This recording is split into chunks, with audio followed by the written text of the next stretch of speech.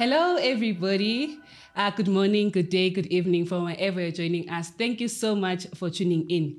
My name is Andile Madonsela, and I'm still your host. And I'd love to welcome you to the second episode of the AEN podcast. If you're still wondering who the AEN is and what we are all about, please make sure that you refer to the first episode and come back to this one because we do have a great one for you. So today's episode is about EIDM as a career path for young people. So if you're watching the first episode or listening to the first episode and you're wondering, okay, so how do I get involved, especially as a young person, this episode is for you. We still want to hear from you, so please make sure that you still interact with us on all our social media platforms using the hashtag AENpodcast. Like I said last time, we are everywhere. We are on LinkedIn, we are on Twitter, we are on TikTok. You will find us everywhere. So without wasting more time, I'd like to introduce today's guest. And his name is Dr. Luvuyo Jalisa, who works as a policy specialist at the Department of Water and Sanitation in South Africa. Hello. Hi, Andile. How are you? I'm good, thanks. How are you? Good. So I know I said in the first episode that we are not about qualifications and when you got your qualification, but you recently became doctor. Yes. Tell us about that journey. How was that like? Oh, it was not easy. Yeah.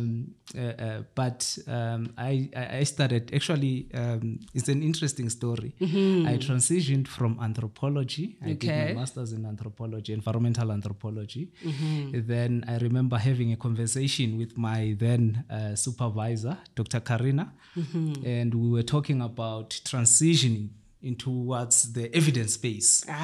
And with anthropology and their obsession with ethnography, it was not a great field for me. So I moved towards development studies, and that's where I could apply the issue of evidence and also the methodology of systematic reviews. So I did that, and it was a long, I think 4 years, ups and downs, but finally I got the PhD, even though it was not easy. So yeah. Congratulations. So now on to the very fun bios that I have. The first one is that Luvuyo is one of the many exports from Eastern Cape. So I have two friends from the Eastern Cape, so I know that Eastern Cape people are solid people. And then the second one is that he loves protecting the environment, but is not a fan of nature. I'm pretty sure I speak for everyone when I say I need you to elaborate. Yeah, it's an interesting one. When you come to Gauteng and all these urban areas or urban provinces, many people in those provinces, they like doing this thing of hiking and doing all those things. What fascinates them. For me, it's not, because I did that. I was forced to do it because we used to go and look out for the cows and sheep and everything. So hiking for me was like an upbringing process. So I don't like that aspect. I love nature in terms of protecting the environment. But in terms of going and seeing, sightseeing, no, it's not my thing. I've done that. I've done that a long time. So I'm not about to do it now. Oh, yeah. Okay. I get that. So on to some icebreaker questions. Are you ready for these ones? No, but yeah. Don't worry. They're nice ones. So the first one is, what is your all-time favorite song? So for me, there are certain songs I tell my friends that, you know what, if I die and you play this song, I'm going to come back. I might come back. What is that one song for you? No Regrets by Eminem. Ooh, so okay. That's my favorite. If you play even at my funeral, maybe I might come back. So that's my favorite song. No Regrets. Okay. Okay. The second one is a bit deep. Needs you to think a bit. So, what is something that you learned the hard way over the years? Like it took you a while to learn this lesson.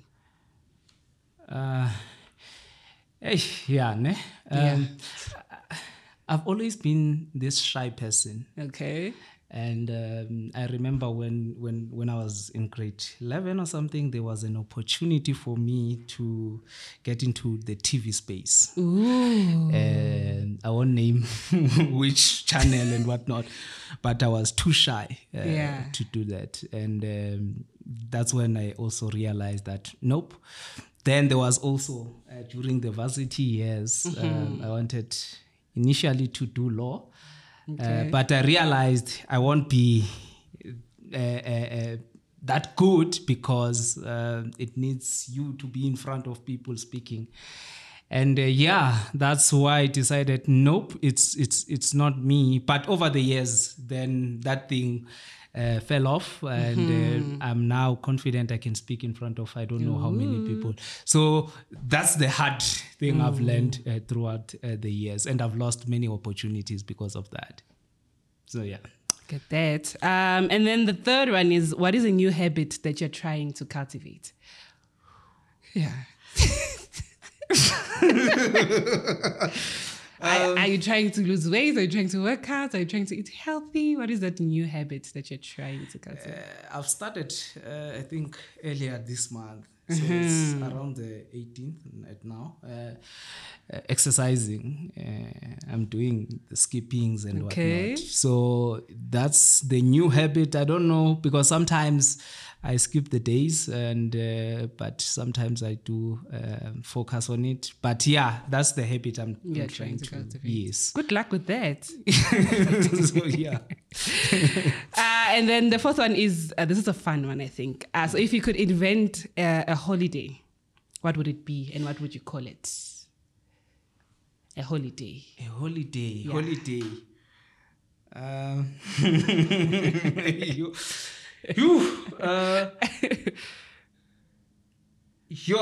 Holiday. Holiday. We already have so many holidays. Come on, invent a new one. A new one will be. No, it will sound somehow. Let me think of another one. Because I was going to say National Nudity Day, but not that. It can be a reading day. I think that will suffice, a reading day. And what are we doing on reading day? We just read and we dissect complex terminologies. You read a book, I read something, then we explain what we have read, then so that we can share that particular knowledge. I think that would be good, but I don't think it will be feasible because we're not a reading nation. We could become a reading nation. Okay, the last one. So I think this one would be nice because given where you're from. So what is the best phrase or like piece of slang from your hometown that you can teach us? That is the best one. Teach us a slang or like a phrase that people say. A slang or a phrase that people say from your hometown. From my hometown. Yes. Ndizoti iqaqa aliziva kunuka. Okay. There's no direct loose translation for that, but what it means is that sometimes those who are doing something bad, they don't see it. Okay. So that's why iqaqa aliziva kunuka. You can go around doing up until someone points it out to say, you need to fix this. Then that's where people will start to realize. So that would be the phrase. Yes. Okay. Thank you for teaching us a new slang then. And that's it. Those are the icebreaker questions. Not bad, right? Yeah, they're very intense, but they're not breaking the ice. Okay, on to the serious questions. Now we're being serious people. Okay. We are speaking to young people specifically who are interested in a career in evidence-informed decision-making in EIDM and whatever you call it. But maybe let's start there. What would you say EIDM is to someone who's never heard about evidence-informed decision-making? What is that? The term itself explains it. Okay.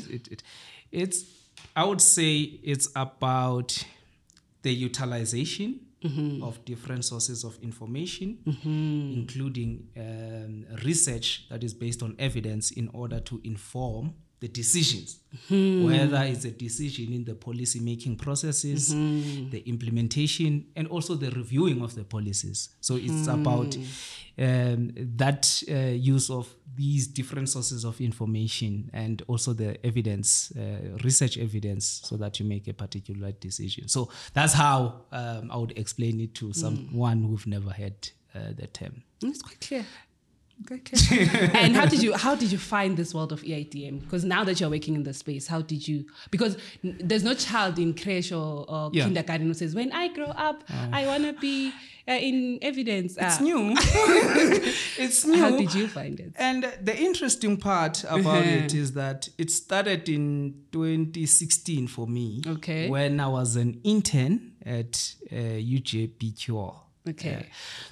And at that time, I remember my supervisor for masters, which is Dr. Karina. I will always make reference to Dr. Karina because, she's like a living God for me. And spoke with Prof. Ruth. Then I became an intern and whatnot. And we were preparing for Evidence 2016. Yeah.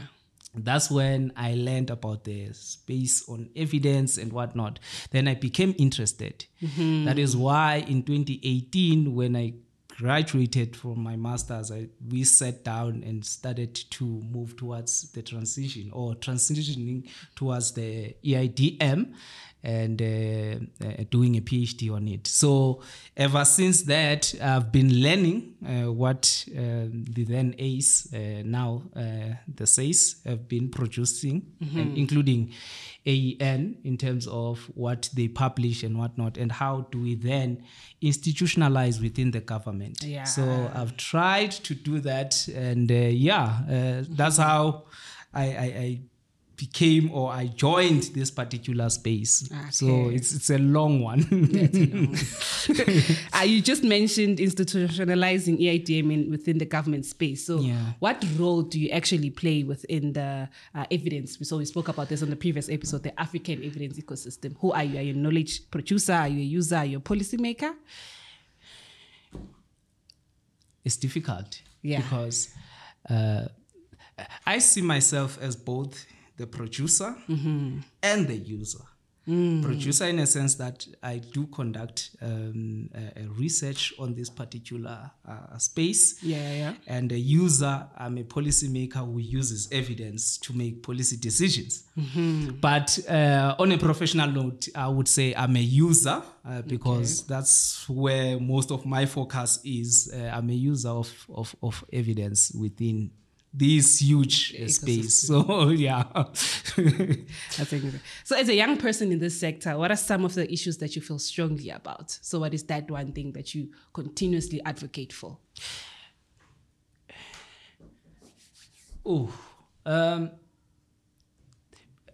Maybe if I can call it the decentralization of the evidence ecosystem.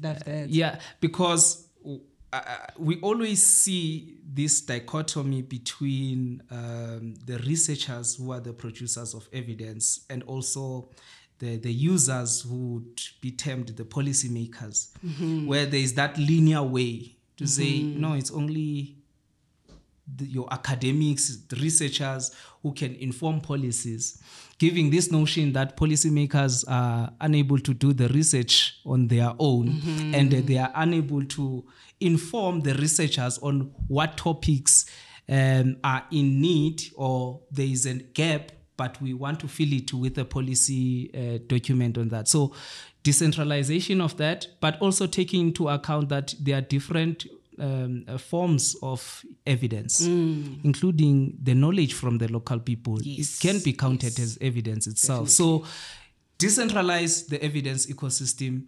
Let's do the collaboration. There's no linear way. We are moving away towards that old approach where it's just researchers informing the policymakers. Let's use a cycle where we inform each other, we collaborate, because at the end of the day, we want to make a change. Yes. So and only together can we do that. Together, see.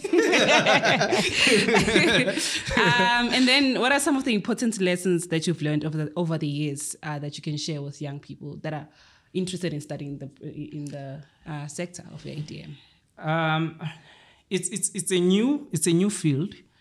And it has many opportunities. While we are looking at the issue of 4IR, now people are talking about AI the 5IR. There's a lot that is happening in the technology space, but there's also a lot that is happening within the evidence ecosystem. Definitely. And the nice thing is that even the government in South Africa has seen an opportunity in this particular space. Within the presidency itself, they are embracing the issue of evidence-informed decision-making ecosystem. Various national departments are also embracing this new phenomena. So there would be opportunities that will come in the near future. And you know that even though we have, there's a revolution in terms of what is happening right now, with regards to the use and the generation of evidence, we still need young people to do that.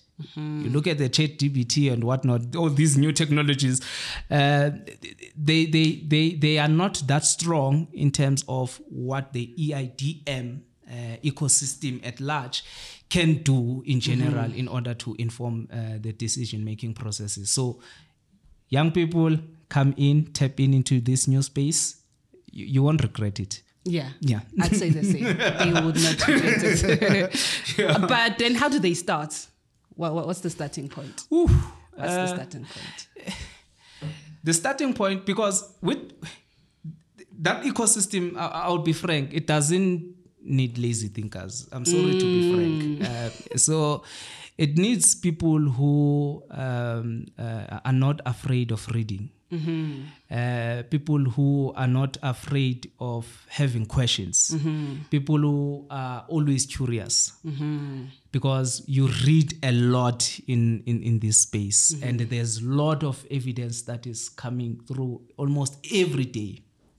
So the starting point is on the educational system, how you position yourself. Because I'm an environmental anthropologist by training, then transition to this particular space. And as you've already indicated, no one grows up and say, my dream is to become an evidence producer or whatnot. But it's a lot.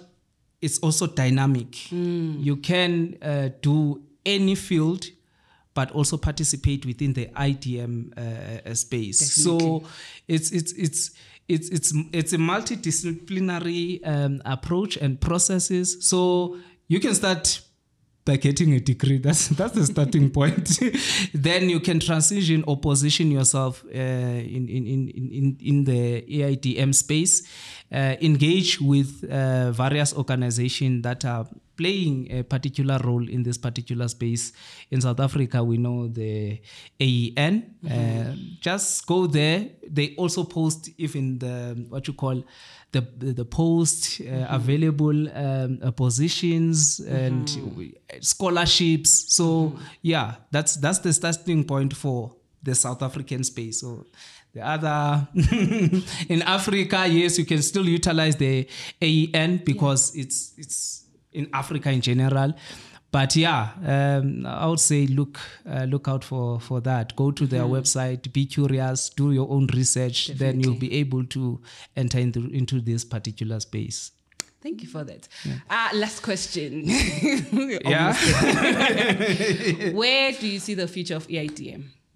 You just mentioned for 5IR apparently, just mentioned chat, but what? Yeah, so where do you see just the future of EIDM within the many things that are happening in the world? I think I would start by saying the future looks bright. And the nice thing about EIDM is that it's not only focused. Yes, it started in the health system. It's not only focused on that. It has transitioned over the years. And I've already indicated that it's dynamic in its nature. It can be involved in any space, whether you're looking in terms of the technology, the utilization of the technology itself, and the applicability of the technology. You are looking at whether it's logistics, whether it's policy decision making, whether it's in the environment, protecting nature. So that's where it is. It's almost everywhere. We cannot pinpoint one point to say this is where it's going. It's almost everywhere. Yeah. So as we change as the world, the EIDM is also changing. So it informs almost everything. Definitely. So that's where we are going. So we're moving with the with the world. Okay, thank you for that. One last question. So how do you want to be remembered in the future? What do you want, when people think about your life and sort of your contribution that you've made in the EIDM space, what do you want them to think about or remember about you? Yeah, I know it's a tricky one. But let me start. In general, my laughter. I'm always laughing. So my supervisor even says, my former supervisor, even says that there's a Luvuyo laughter. So I laugh in a certain way. So that's the one in general. But within the evidence space, I would like to be remembered as someone who tried his best to institutionalize the EIDM within the government. It's not easy. I can imagine. There are lots of pushbacks, especially from the old generation. So, and trying to institutionalize and ensuring that the government takes this thing very serious. So that's the only thing I would like to be remembered with. Okay.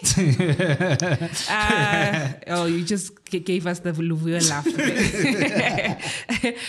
Thank you so much for joining us. I know it's cold in Joburg. Thank you so much for taking the time to come in and share this knowledge with us, specifically for young people that are interested in the EIDM space. And to you, our listener or our viewer, thank you so much for tuning in to the second episode of the AEN podcast. Please make sure that you do stay engaged with us on all our social media platforms using the hashtag AEN podcast. And then I'll see you again on the next episode. Thank you so much.